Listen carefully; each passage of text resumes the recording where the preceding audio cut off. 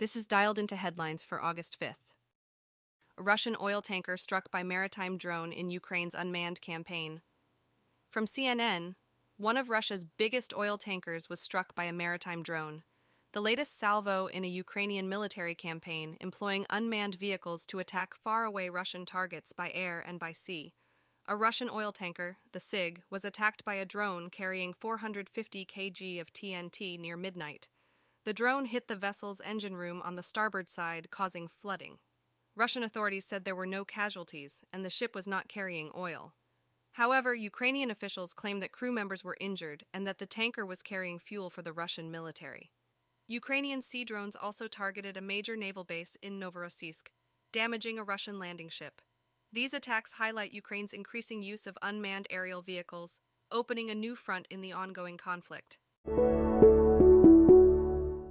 Should Trump's trial be televised? Analysis.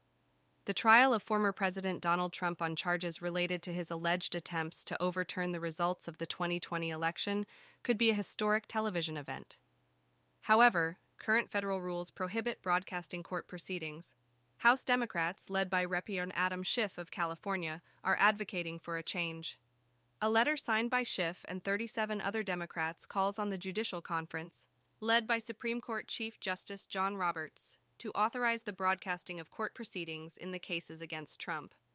While Trump's attorney also supports a televised trial, it may prove challenging to obtain permission.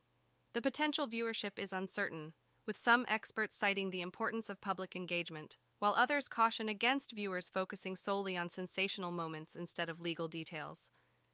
From NPR, there would need to be an exception to a rule barring cameras and microphones in federal courtrooms to make it happen. But House Democrats and Trump's own lawyer are pushing for a televised trial. Former President Donald Trump's trial could be televised, but a federal rule currently forbids it. House Democrats, led by Representative Schiff, are urging the Judicial Conference to change the rule explicitly for Trump's case. Another option is for Congress to pass legislation allowing televised trials. While Trump's own attorney supports this idea, it may be cumbersome to implement, according to Gabe Roth, executive director of Fix the Court. The public's interest in watching the trial may vary, with some expecting a significant portion to be engaged, while others may focus on the dramatic moments at the expense of the important legal details. Biden remains silent as Trump indicted, leaving a void of moral authority in American politics. From the Washington Post, no trusted national figure has emerged to reassure the United States in a shattering moment. In the hours after former President Donald Trump was indicted Tuesday, President Biden dined at a seafood restaurant, stopped by a movie theater, and took a twilight stroll on the beach.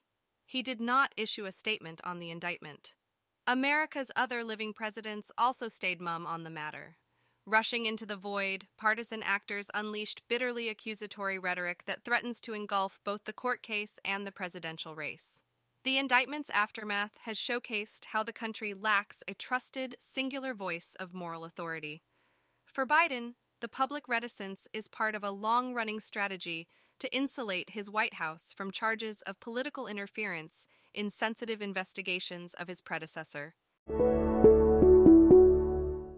Live streamer Kai Cenat faces multiple charges after chaos erupts at Manhattan's Union Square during giveaway. From CBS New York, police say Cenat is facing multiple charges after the chaotic scene unfolded in Union Square Park. Chaos erupted at Manhattan's Union Square Park on Friday during live streamer Kai Cenat's meet and greet and giveaway event. A large crowd gathered, tearing down construction barricades and throwing objects at police. Cenat's vehicle attempted to leave but was mobbed by the crowd. 3 people fell off the vehicle as it sped away. Cenat was later taken into police custody for questioning and will be charged with inciting a riot and unlawful assembly. Thousands of people showed up for the event, which was organized spontaneously without a permit. The situation escalated, leading to arrests and injuries. The NYPD emphasized the power and danger of social media in fueling the chaos.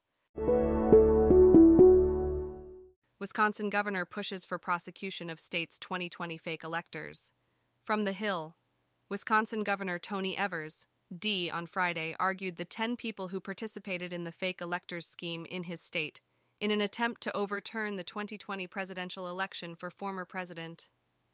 Wisconsin Governor Tony Evers is pushing for the prosecution of 10 individuals involved in a fake elector scheme aimed at overturning the state's 2020 presidential election results in favor of former President Trump.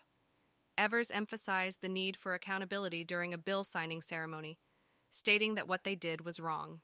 Similar attempts were made in 6 other states that Trump lost: Arizona, Georgia, Michigan, Nevada, New Mexico, and Pennsylvania. In Michigan, 16 people have already been charged for their attempts to alter the election results. Meanwhile, 8 fake electors in Georgia received immunity deals in May. These developments follow former President Trump's recent indictment by a federal grand jury for actions related to his post-election efforts. Imran Khan, Pakistan's former prime minister, sentenced to 3 years in prison for corruption. From CNN, Pakistan's former Prime Minister Imran Khan has been sentenced to 3 years in prison after he was found guilty in a corruption trial, a verdict that disqualifies him from holding political office. Former Prime Minister of Pakistan Imran Khan has been sentenced to 3 years in prison, disqualifying him from holding political office. Khan was arrested at his home in Lahore and is being transported to Islamabad. The corruption trial is related to the unlawful selling of state gifts during his tenure as Prime Minister from 2018 to 2022. His party, PTI, has lodged an appeal in the Supreme Court. Khan denies all wrongdoing and has asked supporters to peacefully protest for their freedom and human rights. He has accused the current government, led by Shehbaz Sharif, of colluding with military leaders to remove him from office. The government denies any political motivation behind the arrest. Weather update: cloudy weekend ahead with chance of showers and thunderstorms. From Click on Detroit Vertical Bar, WDIY, Local 4. While we start the weekend dry, wetter changes move into the region for the end of the weekend. This weekend's forecast brings some changes. Cloud cover will be present throughout the day, keeping temperatures around 80 degrees. However, rain is not expected until Sunday when a low-pressure center moves over southeastern Michigan. This means that the severe weather threat for Sunday is nearly nullified. Rain chances increase, accompanied by a few embedded thunderstorms. Monday and Tuesday will see showers and thunderstorms with heavy rainfall. Temperatures will be in the upper 70s on Monday and lower 80s on Tuesday. On Thursday, another cold front brings the chance of showers and thunderstorms. Nationally, strong to severe thunderstorms are predicted for the Ohio Valley and eastern seaboard. The central United States remains under a heat wave, with excessive heat warnings in place.